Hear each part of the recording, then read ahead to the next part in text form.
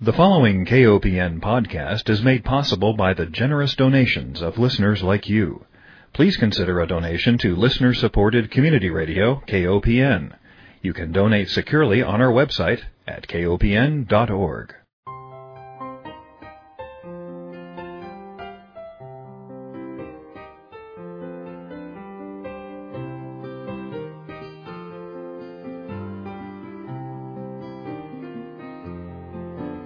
Hi, welcome to Food Sleuth Radio, where we help you think beyond your plate. I'm Melinda Hemmelgarn, a registered dietitian and investigative nutritionist on a mission to connect the dots between food, health, and agriculture and find food truth. And today it is a great honor to welcome Dr. Orrin Hesterman. Dr. Hesterman is a national leader in sustainable agriculture and food systems. He has been a program director for food systems at the W.K. Kellogg Foundation. He helped establish the Michigan State Food Policy Council. He has been a professor of agronomy. He is based in Ann Arbor, Michigan. And what I want our listeners to know about you, Dr. Hesterman, is that you were also an organic alfalfa sprout farmer, and you delivered those sprouts in a 1953 GMC pickup, which still runs today. Welcome. Thank you, Melinda. It's a pleasure to be here with you. Not only does it runs really well, and I still use it when I need to haul straw for my garden. That just goes to show that we really should take care and pay attention to the things of our past, from our history. I wanted you to be my guest today because I think that your new book, Fair Food, Growing a Healthy, Sustainable Food System for All, is a terrific book for our times. We are looking at the 2012 Farm Bill right now. We're in discussion with that. We are looking at the ravages of a food system that is broken.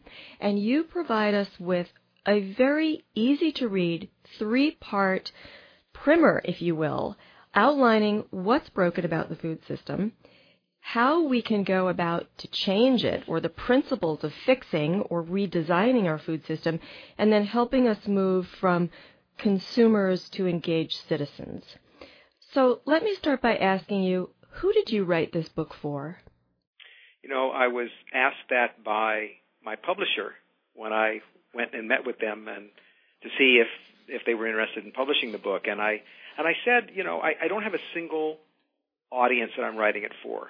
But I know I'm writing it for people, for example, who have read Omnivore's Dilemma and who want to do something about it. They're tired of only being presented with the problems and the challenges. They want to do something. They're ready to get engaged. So I wrote it for people, whether they have 2 hours a week to shift how the decisions they make in their home and their community, or whether they are passionate and full-time into this movement, or whether they're policymakers. So I also wrote it for those people who are engaged in public policy in the food system and in agriculture, to help present a different view of how we can adjust our institutional practices and our public policies. I also, Melinda, wrote this book for the emerging generation of food systems activists and advocates, those young people who in the thousands are picking up this issue as almost like the issue of their generation. I see it happening everywhere I go in the country. And I don't want the 40 years that I've spent since I was their age working on this issue to be a secret. I want to expose what I've learned, the insights that have come to me, and be able for people to use that as a resource in the field to move the movement forward. I love that you're based in agronomy and science, and so you really are a biologist with expertise in soil science. And so from that perspective, can you define for me what a food system means to you? When I, Melinda, think of a food system, I think of the system everything from preparing the soil and making decisions about what to plant where and how and when, and how to nurture that crop and harvest it, but all the way to the point where it's going to the ultimate consumer, the ultimate eater of the food that's grown, and even what goes into our waste stream from there. But you're right. I really have approached my food systems work from the perspective of a agronomist, a biologist, kind of an ecologist, realizing that we need to shift things on a biological level.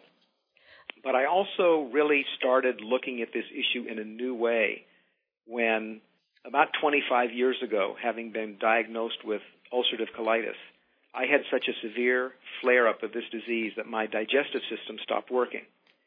And I was faced in the hospital with the doc saying that if this inflammation didn't cool down, the only option was surgery, removing my colon. So I'm lying there faced with not having a colon the rest of my life. And then a day later, the first time the doctor figured that I could eat again, they present me with the tray of roast beef, mashed potatoes, and some huge piece of white flour and sugar cake. Mm. And I looked at this and I said, I know this is not the food I need for my body to get healthy. Luckily, I was able to access healthier food. I called a friend of mine and asked her, would you please come save my life this week? And I asked her to make me some food that I knew could keep me and get me healthy again. And as I was lying in there in the hospital, I realized both how fortunate I was that I had the knowledge of how I needed to feed myself to get myself healthy. But I also had the access. I could find what I needed. I could afford what I needed. And I also thought about all of those people who don't have the knowledge and education, or if they do, they don't have the access. Mm-hmm. And so I really came to become engaged in food systems work in a different way and an expanded way from how an agronomist would think based on that personal experience. Well, I think that it's wonderful that you share that personal experience with us because as a dietitian, I so much can relate to food as medicine. And wouldn't you think that hospitals should or would be the primary source of truly healthful food? And even after all these years, we still need to find ways to fix the institutional food system, which you do get into in this book. But I don't want to jump ahead. I want to go back and ask you just a couple of points. In your first part of the book where you talk about the dysfunctional food system that we have today or the broken food system, you describe an experience that you had that I also had. You were driving also north from Des Moines, and I was driving north from Des Moines. And I remember all I saw were fields and fields, miles and miles of corn and soybeans, and an occasional stench from a hog confinement operation. And as an agronomist, I know that this deeply touches you because in a biological system, you know this doesn't work. I looked at it from a dietitian's perspective, and I thought, oh gosh, it's like water everywhere and not a drop to drink. There's nothing here to eat. And then you describe in your book the very small percentage of corn that's actually grown for human consumption versus the feed that's used in livestock and in making ethanol. So talk to me a little bit about the food system as you see it today. Highlight some of those broken pieces, and then let's get into how we're going to fix it. You know, as Melinda, spoke with several farmers who I've known over the years as I was writing this book, and from my own experience working as an agronomist and doing research with crop rotations and different types of cropping systems, deeply understanding the importance of diversity, of agronomic diversity in our system for health of the soil, for health of our plants, and as you point out, for health of our nutrition. So one of the principles that I think that we need to reinstate in our system is a principle of diversity. So while I'm driving through these endless fields of corn and soybeans in Iowa, coming across Richard and Sharon Thompson's farm in Boone, Iowa was like an oasis, where I found a farmer in the midst of all that who had made a real commitment to creating a much more diverse system, more diverse in terms of the crops he was growing, more diverse in terms of the types of tillage he was using. And I have nothing against using some of our great bounty to feed animals. Mm-hmm. That can be part of a system as well. And what he showed me with his system was how by integrating the animals into the system of corn and soybeans and small grains, he actually was producing a system where the waste from one part of the farm was used as a resource for another part of the farm. And it made perfect sense to me. So sometimes when I think about our broken food system, it's less about what we actually see in terms of corn or soybean production and whether it's for animals or for human consumption, but just how off balance we are, how much of our system has really evolved towards these huge monoculture fields of a single or maybe just two crops and no livestock to be seen, and such a small percentage of our system that's actually integrating more crop rotation and animals into the system, and that part of our redesign needs to be a reintegration of more pieces of the system. Well, and I love the way you described how we got here, because it's very difficult to understand, I think, some of the historical pieces that got us to where we are today. And it makes perfect sense that, from an economic standpoint, specialization, concentration, globalization, from an economic standpoint, to produce the most food at the lowest cost, I mean, who could argue with that? And you bring this to bear, and I think it's so important for us to see that. And then you say, but farms are not just economic systems, they're also biological systems. Right.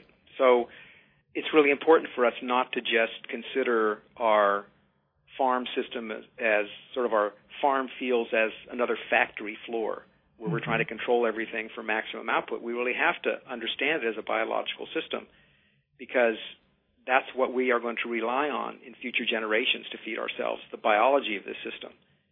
So, yeah, it's many more considerations that we have to make in this food system when we think about what kind of future we want to create than solely the most efficient economics.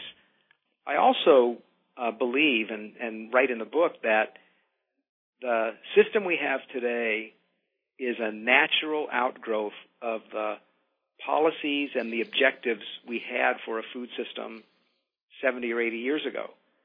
But our context has changed. One thing I think about that you'll relate to as a nutritionist, Melinda, is that back before World War II, there was a real concern by our military that the recruits that were coming into the military were undernourished. There was not enough nourishment for our young people to really create the kind of physical bodies we needed in a strong and supple military. So part of our goal as a nation was to make sure there was enough food at a low enough cost so that everybody had enough calories to eat. Mm-hmm.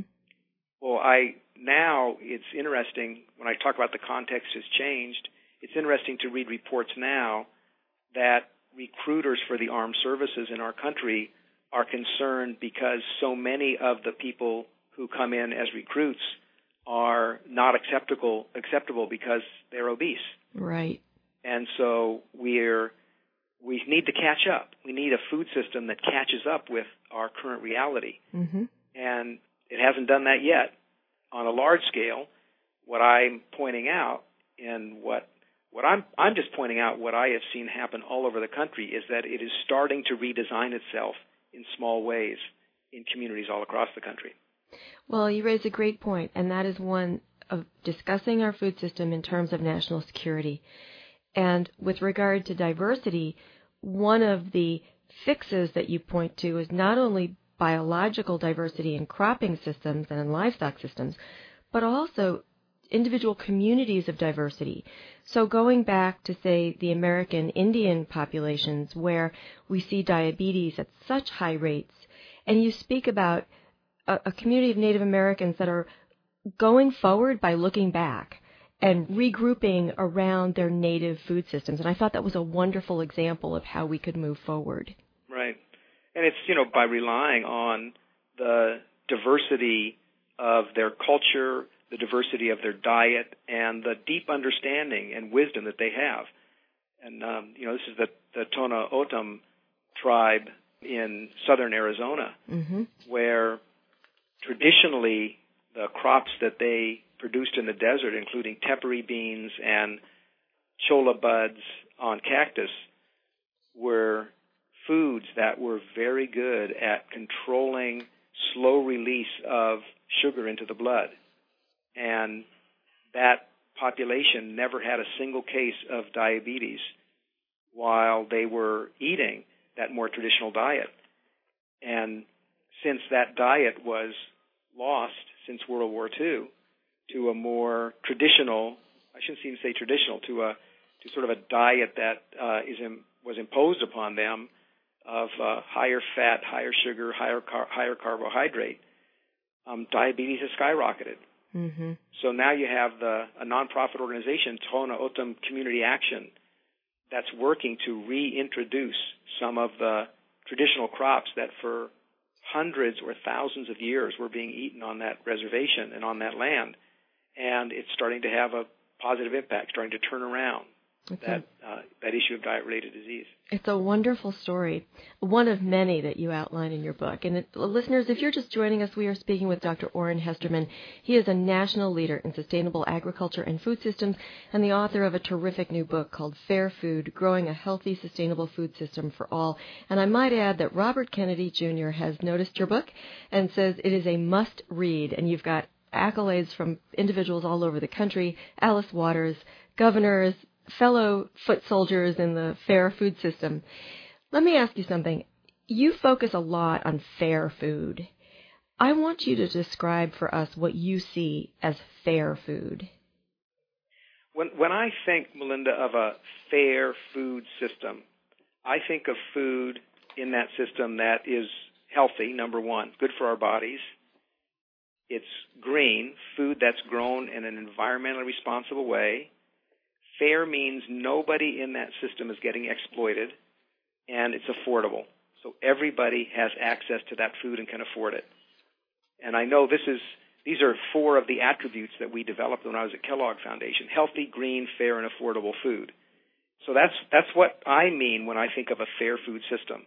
It's not only about fairness of wages and fairness of working conditions, but that's definitely part of it. Mm-hmm. It's also about fairness in terms of ecological integrity, in terms of diversity, and in terms of equity. Would you like to describe your trip to Immokalee, Florida? Like you, I also visited that community and was appalled by what I saw as injustice. And on the one hand, I hear, getting back to that economics piece, I hear people singing the praises of cheap tomatoes and how we want them 12 months a year. And then I visited Immokalee, Florida, and saw that I didn't want to purchase those tomatoes for reasons of injustice. And you, too, took a trip to Immokalee. Tell me what you saw. Right, I did, and it really had an impression on me, driving from Miami through the Everglades and, from very sort of posh and high-end homes and palm trees and manicured lawns.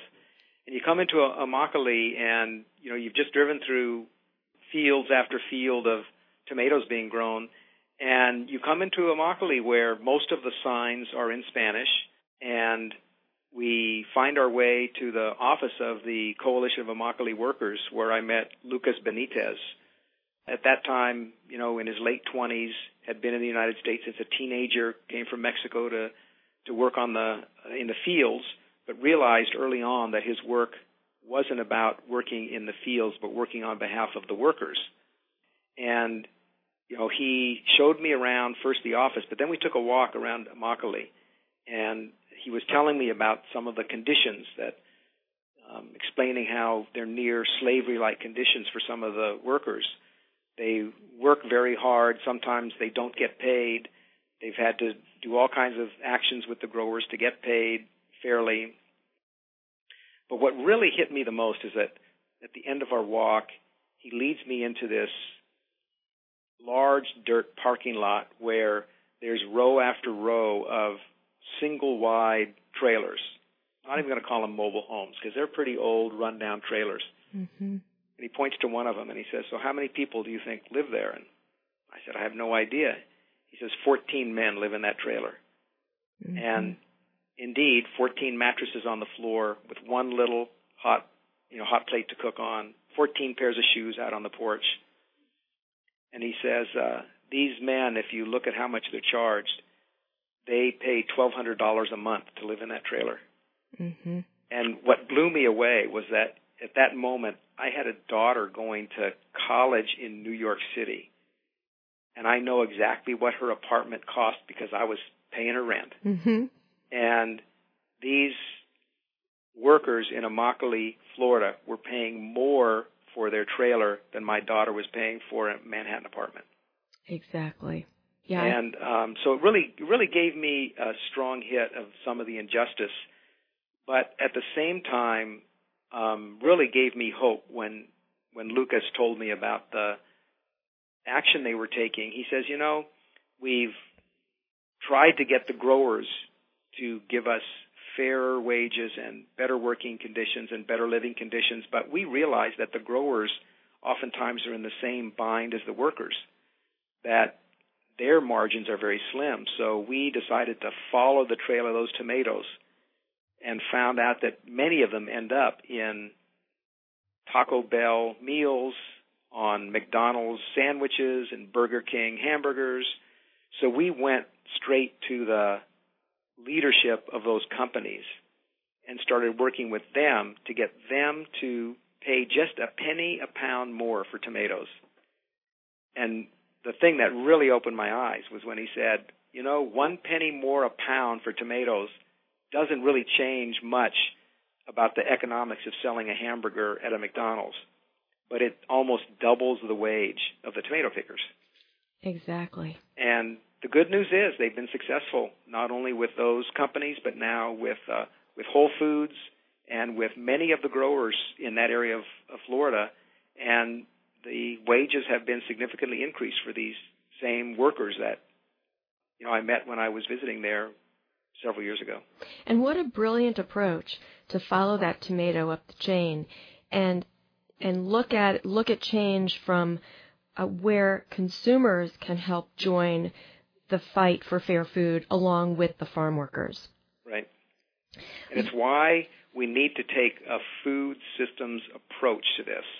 And I keep saying that we cannot solve this problem by problem by problem.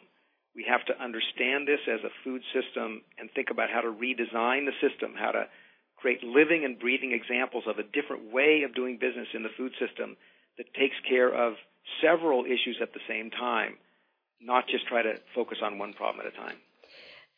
Yes, I totally agree with you. Looking at the industrial pieces and the policy pieces, the institutional pieces to see how we can look at the bigger picture, the full system. Now, you also tell a wonderful story about Fred Kirschenman's farm in North Dakota. I wanted to bring this point out because it's a policy piece, and it also goes back to agronomy. So you describe his crop rotations along with his neighbors were very successful. He did sunflowers and wheat, and as long as his other neighbors were also growing sunflowers, he could withstand a little bit of loss from birds eating some of those sunflowers. But when his neighbors stopped growing sunflowers because of farm policy, that they would pay them more for growing the commodity crops, then he lost more of his sunflower crop. Right. I think when all the neighbors were growing the sunflowers, the blackbirds who feed on those sunflowers getting ready for their migration south in the fall, their loss was about 8% of their crop, which economically they could all bear. And, there was a good market for these sunflower seeds. But once the farm bills of the 90s were in place and these farmers realized that they could lose some potential benefit in farm programs if they didn't keep corn growing on those acreages, they gave up growing sunflowers. And Fred told me that the first couple of years he kept sunflowers in the rotation. After all his neighbors stopped, his loss was like 65% from the blackbirds. And he lost sunflowers as a rotation crop. And, I was asking him about this because I asked him the question, so Fred, 3,100-acre organic farm in North Dakota. I mean, this is not small-time farming. This is not backyard gardening. Right. This is big-time farming. What's the single most important practice when you transition that farm, which had been his father's farm, when you transition that farm to organic, what was the most single important practice that you put into place? And he, without missing a beat, just crop rotation. We needed a more complex crop rotation in order for us to manage nutrients, manage pests, manage weeds, and also get the economic benefit of that diversity. And so, it just broke my heart when I'm hearing these stories about first of all, they lose sunflowers as a crop because of farm policy, and then he loses canola seed as a crop because of the expansion of GMO canola in the area, because as soon as any of the canola seed got contaminated with the GMO pollen from other canola that other neighbors were growing, canola was no longer certified organic, and he lost his market for it.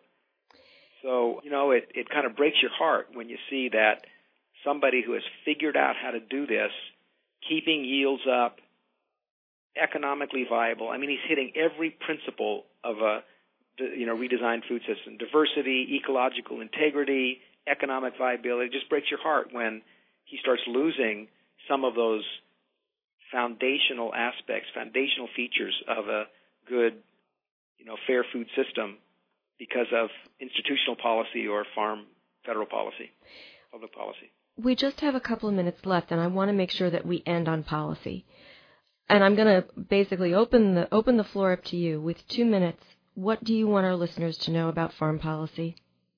The first thing I would like our listeners to know is that the single most important step all of us can take is to make the transition from conscious consumer to engaged citizen.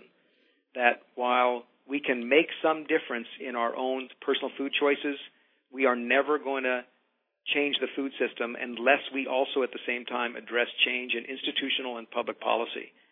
So I would encourage all of our listeners to get engaged to understand what the Farm Bill is, to learn about the organizations that are working in different aspects of the Farm Bill, and for those who have the ability and the interest to engage with our elected representatives and their staff people to really get as many voices as possible into this discussion to create a fair food system through fair farm policy. I think that's marvelous advice, and I just want to let our listeners know that your book, Fair Food, Growing a Healthy, Sustainable Food System for All, is loaded with information about how to engage as citizens, a whole section on resources, and a very good piece of advice, which is don't do this by yourself. Join with others. There are organizations out there who you can become a part of to really win this effort to create a fair food system. Dr. Hesterman, I want to thank you so much for being my guest today. You have been enlightening. I wish we had another couple of hours to speak. I want to remind our listeners that Food Sleuth Radio is produced at KOPN Studios in beautiful downtown Columbia, Missouri. I want to thank our listeners, and I want to thank you, Dr. Hesterman, for writing this book. Melinda, it is my pleasure to be with you, and you are welcome. Thank you. To learn more, go to www.fairfoodnetwork.org.